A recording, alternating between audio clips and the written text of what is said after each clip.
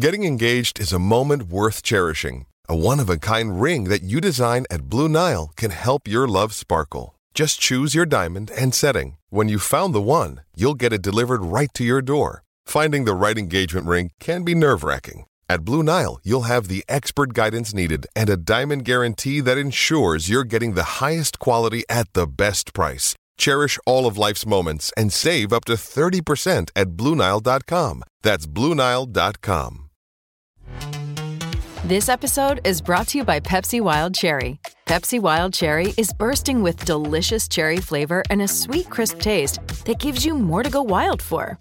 Getting wild may look different these days, but whether it's opting for a solo Friday binge watch or a big night out, everyone can indulge in their wild side with Pepsi Wild Cherry. Also available in Zero Sugar. So grab a Pepsi Wild Cherry and get wild.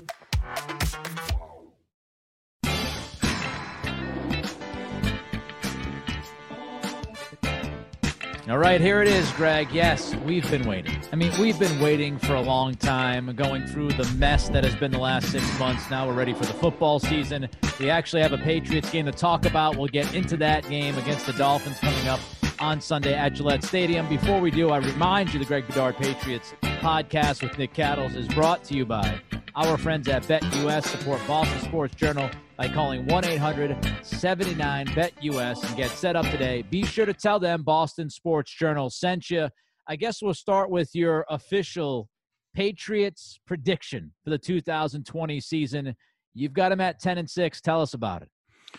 Yeah, so I went through the internet is a great thing, Nick. They have these they have these sites where you can go, and sometimes the internet's a great thing. Other times not so much. That is true. Just avoid Twitter. So they have these sites where you can predict every single week of the NFL season. So I like to do that just to fool around and see what happens. And I came out with 10-6 for the Patriots. I actually at one point, and you can sort of gauge the standings as you're going, I had them at 4-6 at one point. Yeah. And they were a couple games behind the Bills in the AFC East. I think I had them splitting the season series with the Bills, but then they reeled off 6 straight wins, another one in the playoffs over the Steelers. They lost to I think it was the Chiefs. So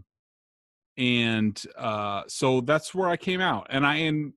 What's funny is that I went back and I looked at when the schedule was released, like everybody does. I went through the schedule and just said, okay, just for, giggles, I'll go through it.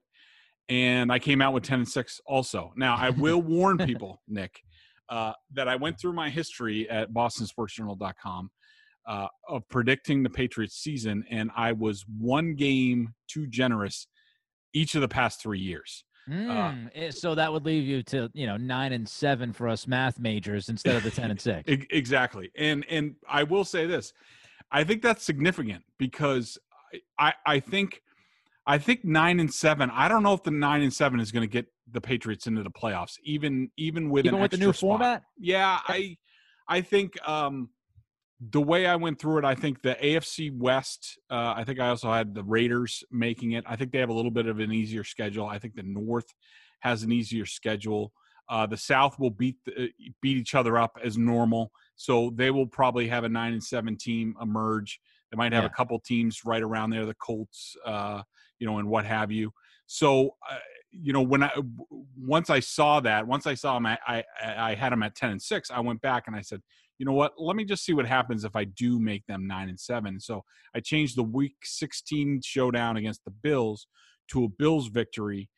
That made the Bills the AFC East champion, and the Patriots were on the outside looking in. Very similar to 2008, the last time they did not have Tom Brady as their starting quarterback. So, I think that's an accurate number. I think right around anywhere from 11-5 to 9-7. I am not one of these doom and gloom guys. Yes, they have issues, but that's negating all the other issues that all the other teams have, and the coaching advantage. And so, I don't know. I mean, Nick, do you think that that's being too optimistic, or do you think that's yeah? No, I mean, I think the bottom of the barrel for this team is 9-7, and that's.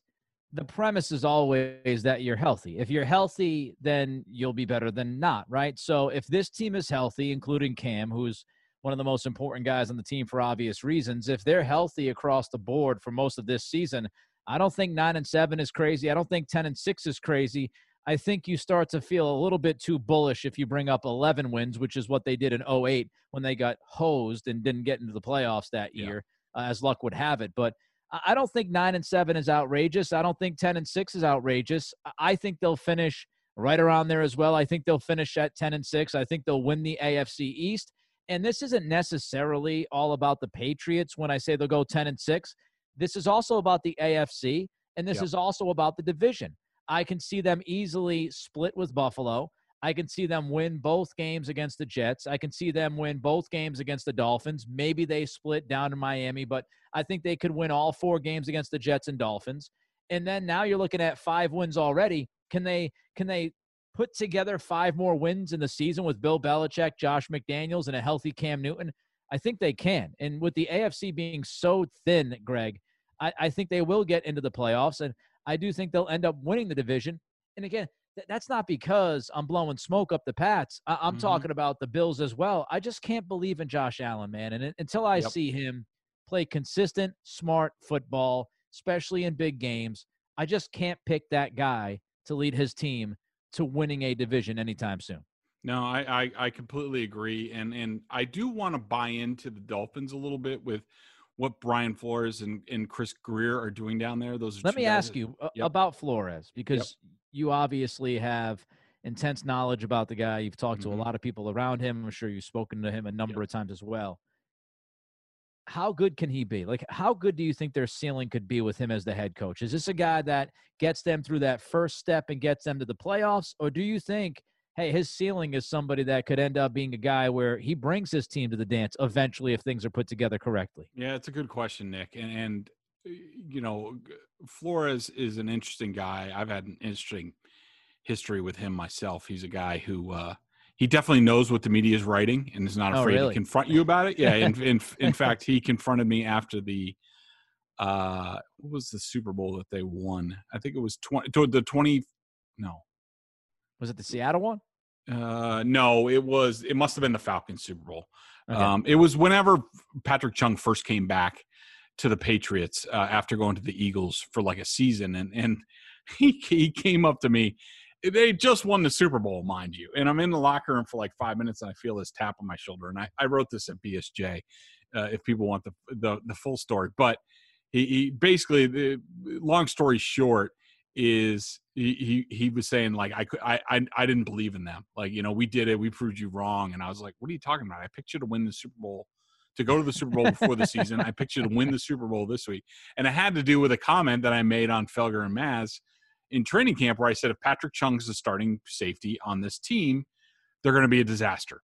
And he wanted to confront me about that. It's a long memory. He stored that in the back of his head and said, if I see Greg Bedard, I'm going after him. Yeah, the whole season. And I said, oh, now I remember. I said, yeah, okay. I give you credit, but, you know, let's be honest. Patrick Chung did not play safety for this team. And he's like, I said he played linebacker. He said, oh, he plays safety. And I was like, come on, Flo. You know it's good. But anyways, so he is that type of guy. I do think that sort of feeds into my thoughts about him. I think that he knows how to motivate men. I think players love to play for him. One question mark I have, and you see this with a lot of defensive coaches, is, and we've already seen it. He's in year 2, and he's on 2 different offensive coordinators, and it's not like he got some young hotshot, which is he probably did it on purpose because, and I'm sure we'll talk about this at some point down the road, but I think one of the master strokes of genius that Belichick has had in building his program that other people don't really think about is that Belichick's a defensive coach, but he said, you know what, our playbook's our playbook. And Nick Saban did the same thing when I covered in Miami. Nick Saban, he had Scott Linehan as his offensive coordinator his first year, and Linehan left, became the Vikings head coach, but he said, we're keeping the playbook. And so there's not a lot of, you're not changing terminology and all this stuff every year. It's one Patriots offensive playbook. And already they went from Chad O'Shea in the Patriots playbook. Now they're going to Chan Gailey. He probably picked Chan Gailey because he's older, and it's not like he's going to get a head coaching job. Whereas you pick one of these hotshot kids, and as soon as they put up 35 points a game, they get a head coaching job. And now you're the Sean McVays of the world, the Matt LaFleur's of the world, those guys. Yeah, and so I think Flores did that on purpose, but also, it's a tough sell. I mean, Chan Gailey hasn't been an NFL offensive coordinator since the 2015-2016 Jets, and he used to be one of the innovators on offense. Now, you got to think that the game has maybe passed him by a little bit offensively. It's just gone to a different level. Can he do that? And if he doesn't, if he's not the right guy for Tua, what are they going to bring in somebody else with a different playbook? So I think in many regards, I think that Flores has a high ceiling as a head coach. I think you're already seeing some of the, maybe weaknesses or blind spots that often defensive coaches have. And so that's sort of the question that I have. And we see this with a lot of coaches. I mean, even, Harbaugh in Baltimore was stumbling in the dark, basically on the border of being fired recently, until he stumbled into Greg Roman, who rescued him from Marty Morningweg and that did a terrible fantastic offense. job with that Baltimore offense and figured out a way to get the most out of Lamar Jackson. Yep.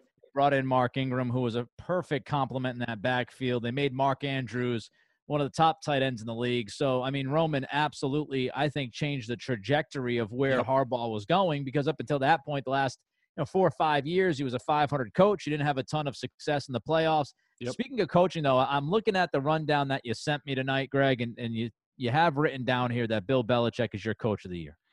Yeah, I just, when I looked at it, when you think about Tom Brady's gone, all the COVID opt-outs, let alone that feels like it was a year ago, by the way. The COVID opt-outs feels like it was a year ago. I know, but they also, all the guys they lost in free agency, some of whom they'll see on Sunday with the Dolphins. I just think if Bill Belichick can go 10-6, I think this is going to. I think the way it came out for me, 4-6. I do think they're going to start slow with all the changes, but then I do think they're going to get hot, and I think that Belichick's a guy. He's won in 2003. Okay, I don't really remember the circumstances with that team. I mean, they were just 1 year away from winning the Super Bowl. They didn't make the playoffs in 2002. 2007, we all know about. 2010 was a great coaching job. I thought 2011 was a much better coaching job. And I just think that Belichick doesn't get his due, and I think that the circumstances this year, Nick, there has never been a season when the Patriots have been more ripe for the taking than this year. And if Belichick finds a way to win the division again, first of all, I think Sean McDermott might just jump off a bridge in Buffalo. But I just think that he should be honored for that. And it'd be much more impressive than, say, Mike McCarthy taking over the Cowboys and not really doing a whole lot. I mean, improving them like a game or two? I mean, 10-6 would be a one-game slide. But in terms of the difference in the team, it would be a very impressive season to me. Yeah, and you brought up the idea of I do feel like there's a lot of people out there downplaying the Patriots this year, doubting them. Even locally, you see people talking about 6 wins and 7 wins, and there's not a lot expected, I think, from most people with this team, even from fans that I see on Twitter tweeting about this team, not really believing that they're going to be a playoff team, or, if they get to the playoffs, it's luck and then they're going to fall apart. But what I do find intriguing about this season, Greg, and I actually find it exciting, and I'm trying to learn to embrace this, is the unpredictability. I mean, yes, it's great what Bill Belichick and Tom Brady were able to put together, and the 2-decade run that they had was terrific. But as a media member, as a sports talk show host, as a fan of the Patriots, you knew what to expect. You knew precisely what this team was going to look like for the most part, especially on offense.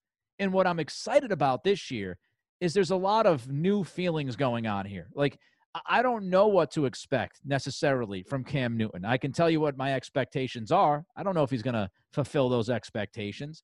Is Damian Harris going to become the guy in the backfield? Is N'Keal Harry going to show up and be a consistent number 2 receiver behind Edelman? What's the young tight ends look like? There's so many questions. I actually find this team very intriguing because I don't think we have any idea what this team is going to look like. And that is something that we haven't gone through in a couple of decades with this team. Aside from '08, obviously, when Brady blew his ACL out. That's really the last time you said, okay, well, what is this going to look like? How can they adjust? What are they going to do? Can they be successful? Yeah, I think overall, I think in all sorts of different regards to life, I think that change is good. It's reinvigorating. And look, I didn't grow up a Patriots fan, even though I'm from around here. I actually grew up a Dolphins fan. Quite the coincidence. Hey, look, Marino was my guy. What can I say? And can't but I will argue with that. I will say that my whole family, all my high school buddies from Lincoln Sudbury, they're all huge Patriots fans, and I will say that the past couple of years, some of them have remarked to me about hey, maybe Brady should retire or move on just to something different. I know there are Patriots fans out there who think that's sacrilege. That They're going crazy right now. Yeah, I mean you had it great for so long. Why would you give that up until it dies on the vine? And I could just see just something different. I mean, because pretty much every Patriots season has been the same. It's been great, but I'm interested to see if Belichick can be great in a different way with a totally different quarterback. And then, we all know that Bill Belichick's one of the greatest ever, but, Joe Gibbs won multiple Super Bowls with other quarterbacks. Bill Parcells did. There have been other coaches that have done it, and I want to see if Belichick can do it. I think he can in these waning years, and so I too am excited to see it. Even though I didn't hate watching Tom every week. No, I didn't hate it either, and I think it's a delicate balance, right? You want to make sure that you say, "Hey, I enjoyed the heck out of the last 20 years." However, there is a bit of an energy, there is a bit of an excitement about this team. And I think when you look at the energy of Cam, it's kind of funny. I think some fans have that kind of energy. They want to embrace that. They want to feel something different, and they want to see how this all looks on Sunday. We're going to Speaking see of Sunday, Superman before we get to the Superman, all over the place on Superman Sunday celebration, I'm fine with it. Superman, as long as you're producing and you're winning, Superman all the time. I was fine with it when he did it in Carolina. I have no issue with that kind of stuff. All right, before we get to a Joe Schad interview that you have, I do want to ask you about a couple of things with this game coming up on Sunday. First of all, 3 rookie starters on the offensive line. What's that going to look like? Yeah, there are a ton of changes with the Dolphins, and actually, I haven't even sorted through them. On both sides of the ball, they have new faces all over the place. I think all of that factors in and plays in with the Dolphins. And actually, so they have Austin Jackson, the first-round pick. He's going to start at left tackle. Solomon Kinley at guard, and also Robert Hunt at right tackle. So those are 3 rookies. Plus you have Eric Flowers, who was a disaster as a tackle at the Giants. You have Steady Teddy Karras. Love you, mean it, Teddy. Did a nice job, a solid job last year replacing Andrews. And he's a captain in his first year. So are Landon Roberts and Kyle Van Noy.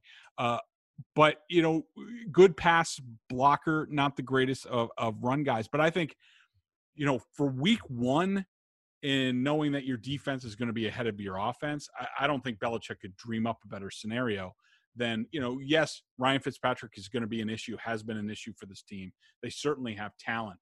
But with the Patriots doing all their sort of amoeba and different stunts and twists and bringing linebackers and bringing safeties, I think basically Bill Belichick wants to have those rookies. They're basically their heads spinning by about midway through the first quarter. And I think that plays right into the Patriots and gives them a big advantage this week. Another thing about this game that's interesting, and I agree with you, that young offensive line, I'm not too concerned about Fitzpatrick. I know he's had some pretty decent games against New England, and he's done pretty well against Belichick, all things considered. Of course, it's always relative when we're talking about Belichick and his record against quarterbacks, et cetera. I'm not too worried, though, because I believe in this secondary. I think they're elite, and I'm not too concerned about Fitzpatrick putting up as much as they can. Now, it is interesting, Stephon Gilmore, he pops up on the injury report. What's that going to look like? Hamstring, soft tissue kind of deal. We have to be ready for that this season. You never know. You're going to have a lot of guys that could probably pop up on the injury report with some issues. So we'll see. The other part of this, though, we already talked about Chan Gailey, the new offensive coordinator, but you have down here that Miami had the league's third highest man coverage rate at 46%. You think that is crucial with Cam's debut coming up on Sunday?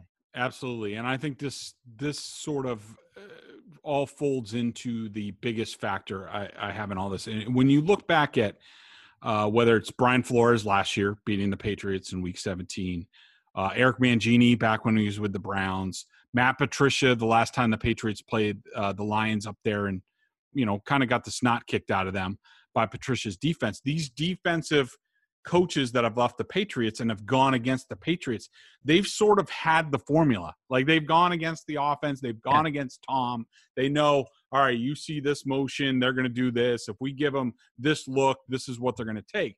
Now with Cam, it's complete. That is completely off the table. And I think one thing when I started looking back at that Week 17 game last week, because I wanted to see, all right, well, they played them this way with Tom. How are they going to play him with Cam? And what jumps off the page is they are stacking the box and they are man-to-man, and they are basically saying, like, go ahead, Tom, try to beat us with whatever they had out there in Week 17. Yeah, punishing the receivers, right? Punishing the receivers, making them, trying to force them to separate and be physical and try to make plays on their own, and it usually did not work out well. Yeah, it didn't work out. But the thing is, and we've talked about it before, with Cam Newton, Flores can't do that. He can't go man pressure all the time, 46% of the time. Probably in that game against the Patriots, I wouldn't be surprised if it was 70% the amount they played man in that game. They can't do it because if you play man coverage on the outside and say the Patriots say, all right, in a lot of in their playbook, they say, all right, if you see man coverage, then you're converting to a vertical or whatever. You got receivers running down the field. Those cornerbacks turn their back. Cam Newton sees that. All of a sudden he turns the corner. It's 10, 15 yards. Easy. So Flores can't do what he wants to do. And you combine the not being able to play man coverage with Flores no longer having the secret sauce and how to stop this Patriots offense. To me, it plays right into the hands of Josh McDaniels. And you got to think, like, this is a time where, Josh has sort of been on the short end going against some of these guys. Now, all of a sudden, he has the advantage because he knows what he can do. Those other guys have no idea. And a very intriguing situation this year to me is Josh McDaniels. And there seems to be a lot of, I don't know if it's pressure. I would probably say it's pressure.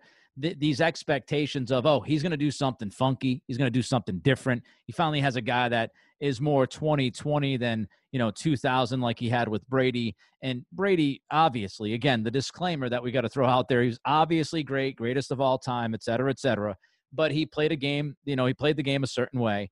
And now you have somebody who brings a lot of different elements to the field in Cam. And it is going to be fascinating. It's going to be compelling to see how that all comes together with McDaniels. Before we get to the Joe Schad interview, and, of course, we get the BostonSportsJournal.com member question of the day, tell us about BetUS, Greg. Yeah, listen up, sports bettors. This is Greg Bedard here to tell you about my favorite sports book, and that's BetUS. Football, basketball, and baseball are all back, and that means it's time to get down your bets. I only endorse one sports book, and that's BetUS.com. Why, you ask?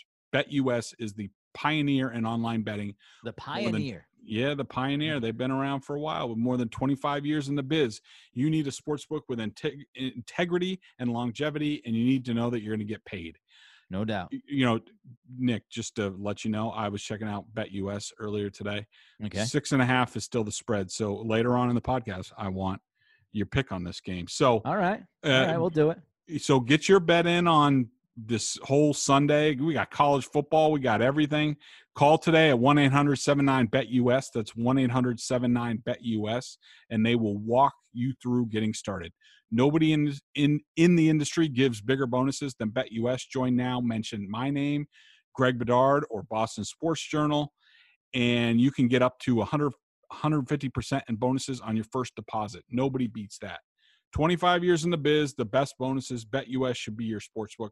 Join today. Call 1-800-79-BET-US or go to betus.com. Remember to mention Greg Bedard to get your bonus. Yeah, tell him that Bedard sent you. And tell him that Bedard was wearing his Rutgers shirt when he sent you, too. He's rocking Rutgers gear, which I got to appreciate because they've been really bad. Let's go to the Joe Schad interview with you, Greg. We'll come back after that and give you all the BostonSportsJournal.com member question of the day. We are bringing our popular On the Beat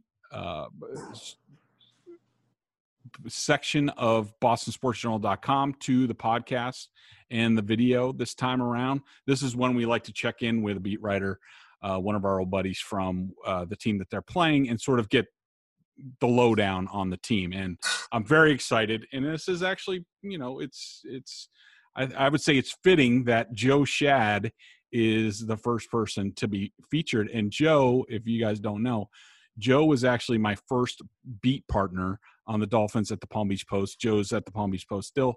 And after going to ESPN and doing great college football work there. But welcome, Joe. And it's hard to believe. Let's see, that was 2004, I think it was. 04. Yeah, I covered the team the first time from 02 to 04. So Dave Wannstedt, Nick Saban arrived, and I left just in time. Just in time, and I had to inherit the Nick Saban, Cam Cameron crap. But I got to say, and this holds true no matter where I've been, Palm Beach Post, Milwaukee Journal-Sentinel, the Globe, Sports Illustrated, everywhere. Joe Schad is probably the best beat reporter that I have ever been around. I don't think I certainly learned a lot from Bob McGinn and Tom Silverstein in Milwaukee, but Joe showing me the ropes and what it means and what you need to do to be a beat writer in the NFL. I mean, it was a rude awakening. It certainly whipped me into shape and certainly contributed to my career doing this. So thank you for that, Joe. Thank you, man. Appreciate it. So let's dive into this.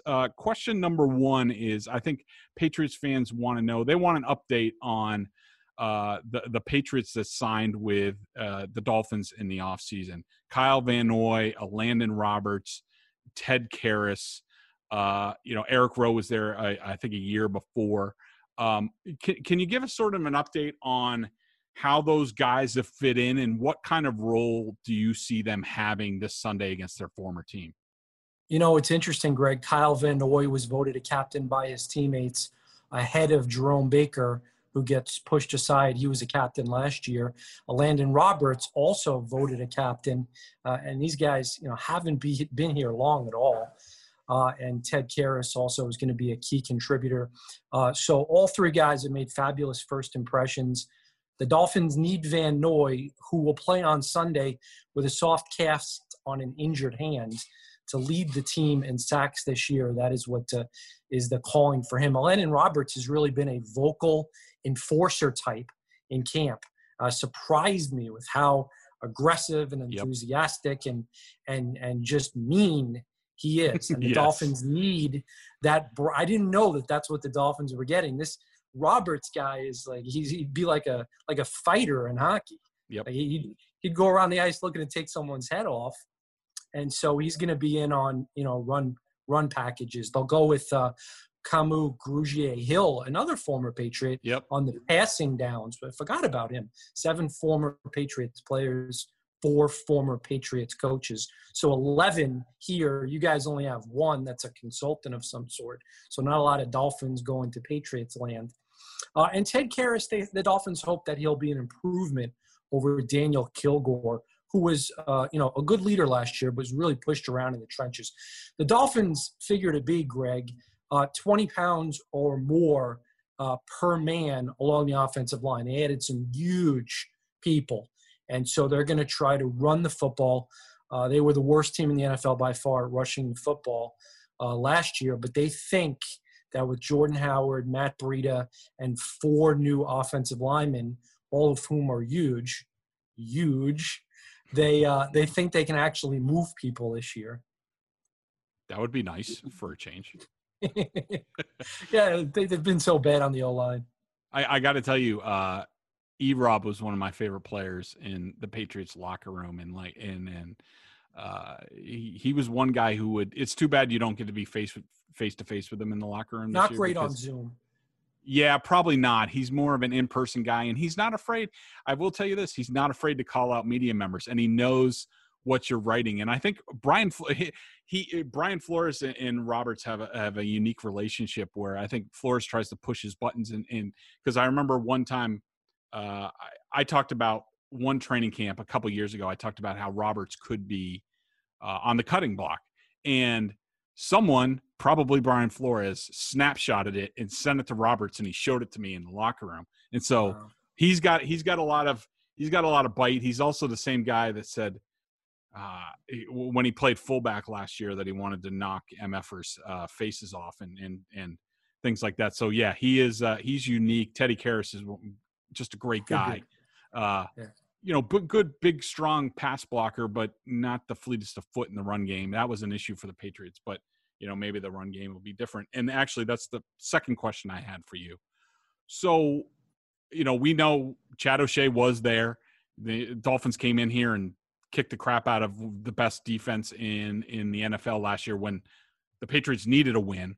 Chad O'Shea gets fired, most likely because they needed to dumb things down because it's a rebuilding team with a young quarterback with Tua, who's going to be the starter eventually. But so they bring back Chan Gailey, who I think you and he might have been on the Dolphins staff the first time around back when we covered the team. What have you seen out of this offense, and how different? What are the differences going to be from what we saw last year, maybe in Week 17? Man, honestly, it's hard to tell. We've had no preseason. We did watch some summer practices, but you don't see a ton of scheme stuff. I mean, I think they're going to try to lean on the strengths of their players. I think you're going to see Ryan Fitzpatrick still taking some shots downfield to Preston Williams and Devontae Parker. I think you're going to see a minimizing of the importance of the tight end position, which means fewer catches, fewer opportunities for Mike Gesicki, who's somewhat of a fantasy darling for some of those fantasy football gurus. I don't see it. I think they're really going to try to go a lot of power. And when Tua gets in there, they're going to lean on his strengths. And maybe that's somewhere in November. You'll see a ton of slants and outs. It's going to be a quick throwing offense.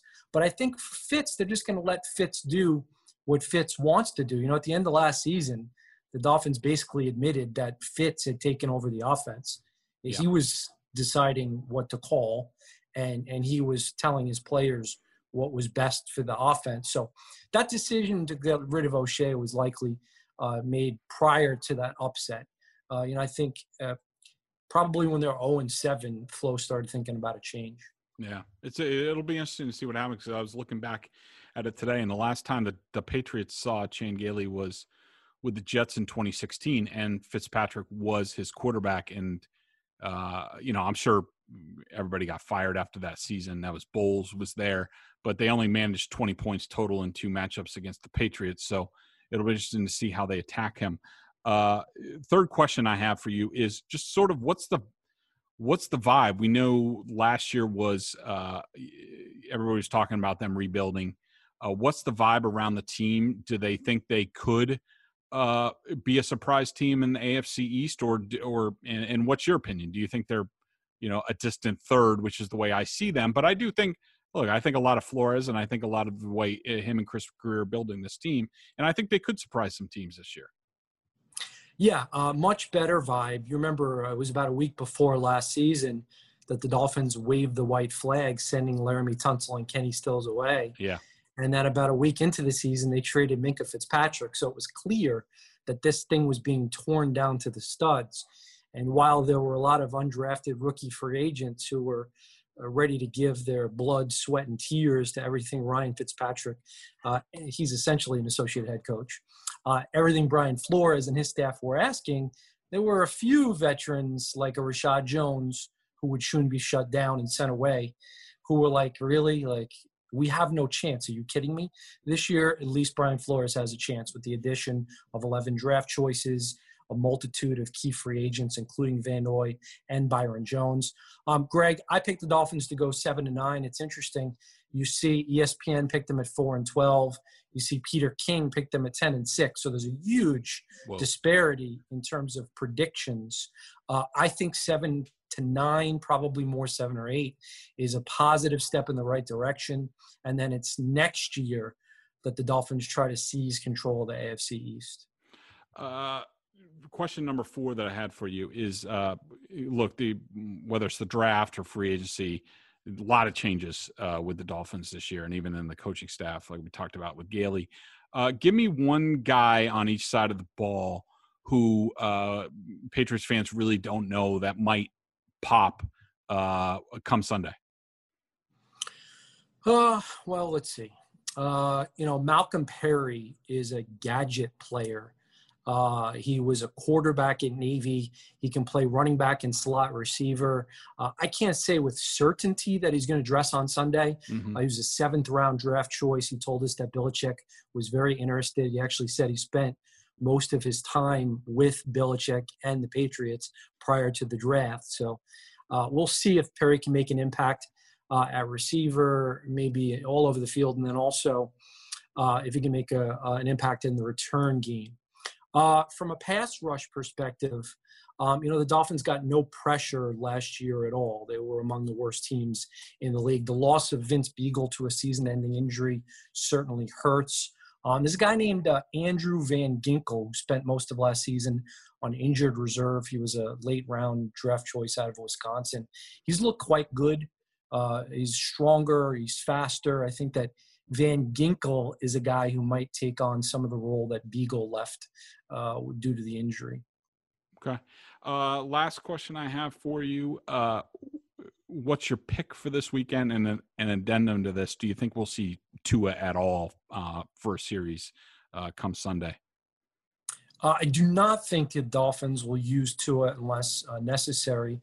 Obviously, they believe that he can play in an emergency. Otherwise, they wouldn't have cut Josh Rosen.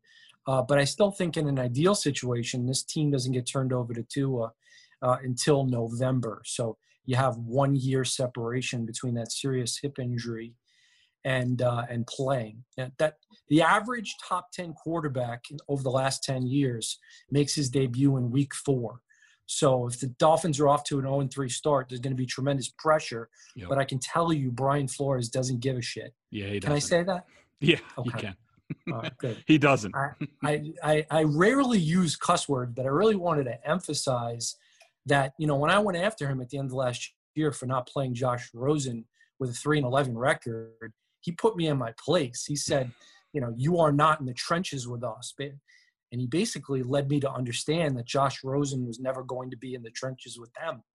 And so, sometimes it's good to push a guy like Coach Flores because he's not used to that. And I think he kind of revealed a little bit there of honesty. But I did pick the Patriots to win on Sunday by a touchdown. I think they're 6.5 point favorites last check. Vegas knows. And, I would not be surprised at all. The gap is clearly closed between the Dolphins and the Patriots. The talent level is not dissimilar. The reason I picked the Patriots is I think they're going to have a hard time handling Cam Newton's running. But more than anything, I think that Bill Belichick will find a way to exploit the 3 rookie starters for the Dolphins, one at left tackle, one at right guard, and potentially one at corner. I just think that Belichick will find a way to exploit those youngsters. Yeah, I just checked betus.com, and it is still 6.5. I haven't made my full pick, but I think I am gonna. I think I'm gonna take the points with this one as well, just because. I think my advice for the Dolphins is do what they did last year, get in a track meet with these guys, because I think from what we saw in training camp, these Patriots, they need the lead, they need to play ball control. They need Cam to be a factor in the running game, because if he's not going to win, many 45 to 50 shootouts, that's for sure. And so I'm going to go with the Patriots probably by, 7 as well. Might get up to 10 by the time I'm done with it, but we'll have to see what happens. But hey, thanks, buddy. Thanks for joining me on this. I'm looking forward to seeing you socially distance in the Foxborough press box on Sunday. And here we go, another season. We made it. Good to see you, Greg. All right. It's time for the BostonSportsJournal.com member question of the day. Greg, check out BSJ for 11 cents a day. That's it. 11 cents a day. It's obnoxiously cheap on their annual plan. I'm actually a part of that. I've been the annual plan guy since the very beginning of Boston Sports Journal. That's before Greg asked me to do this lovely podcast with him. You have access to Greg. You've got access to Sean McAdam, my guy B-Rob, Connor Ryan. Dr. Jessica Flynn, many more to come down the road here. Boston sports coverage the way you remember it. No clickbait, no BS, no politics. Straight up, top-notch analysis of your teams from a team and company that is all New England.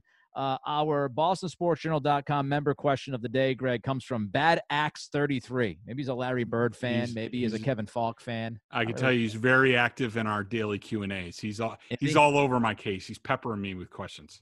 All right, well, good job. Solid job out of Bad Axe 33. Greg, I know you talk about how poor the passing offense was in the sessions that you watched. However, could the reason be our defensive backs are just so good? Like you said, even Ross and Bryant are good. Duggar, a rookie, was very good early as well. So how much, when you look at this offense, the passing game struggles, Greg, how much do you credit the defense versus how much you actually look at the offense and go, oh, they're just not good?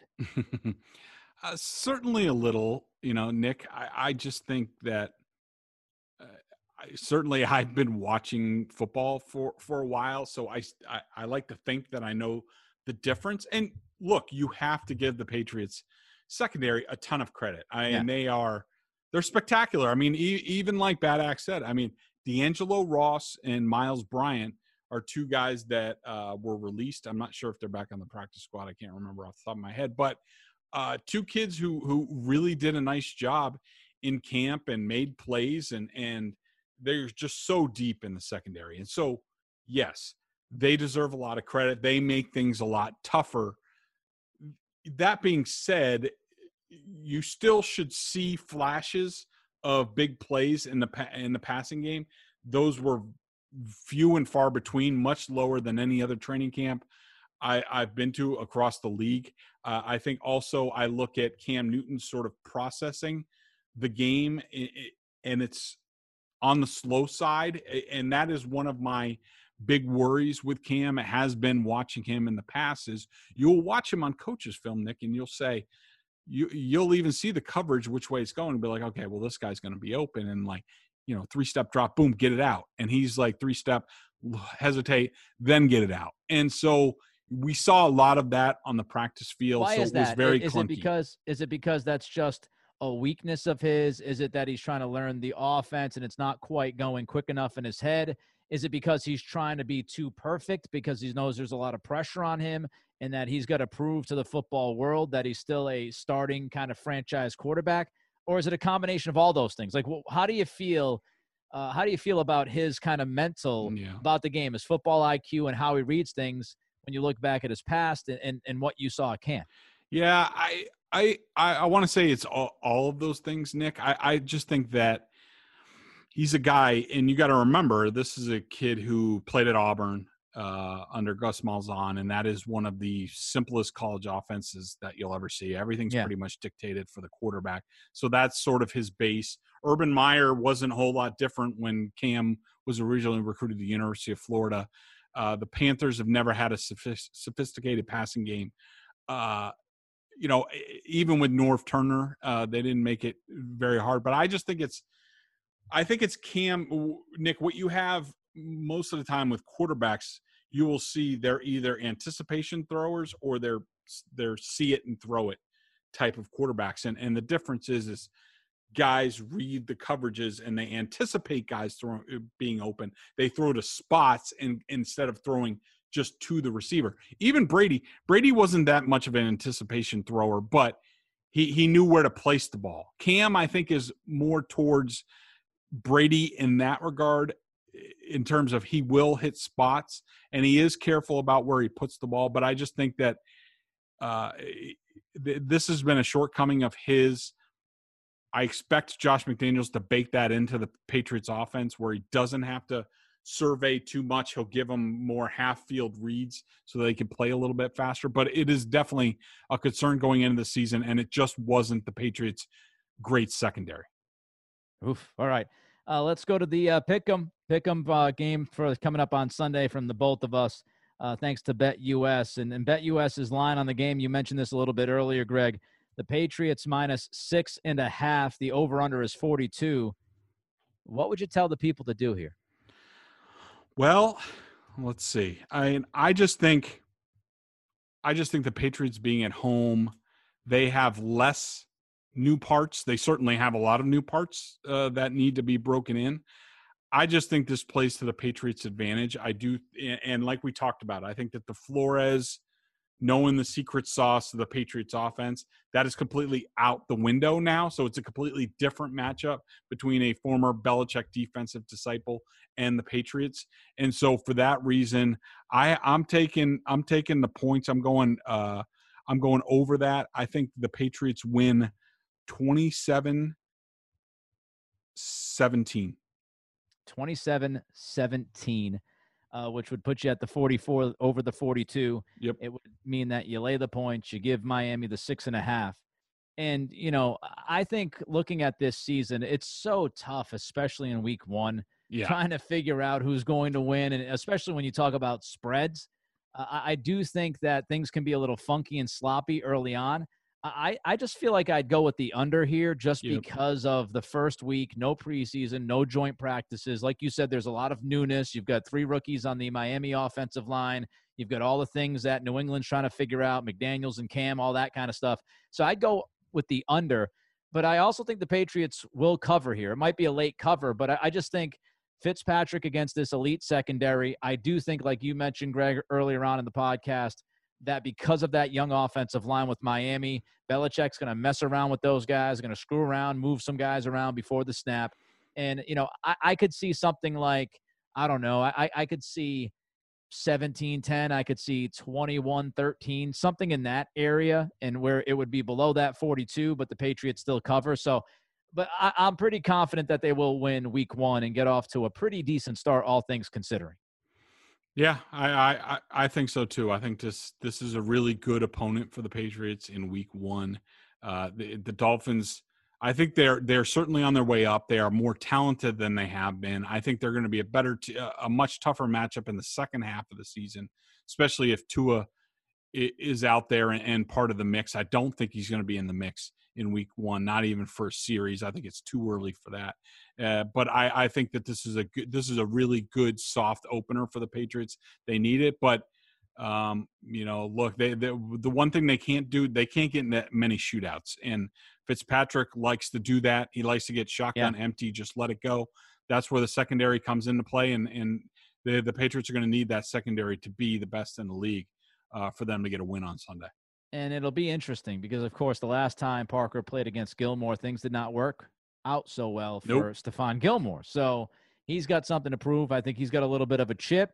Of course, he showed up again on the injury report. We'll see if he's even out there. Parker's been banged up. We'll see how he looks. A lot of unpredictability about the 2020 football season. But Greg and I, we will be here throughout its entirety. We both like the Patriots coming up on Sunday, 1 o'clock at Gillette Stadium. Bedard has them at 10-6. I pretty much have them at 10-6 as well. We feel, I think, pretty similar about this football team heading into the year. Yep. Everybody enjoy the football weekend. Enjoy Patriots, Dolphins. We'll be back early next week, see if we were right, see if we were wrong, what happened in this game. And then, of course, maybe a little look ahead to what's coming up in week 2. Till then, it is the Greg Bedard Patriots podcast with Nick Cattles. That's my last name, right? Nick Cattles. I mean, come on. Greg Bedard, Nick Cattles, sponsored by BetUS. Check them out at 1-800-79-BET-US.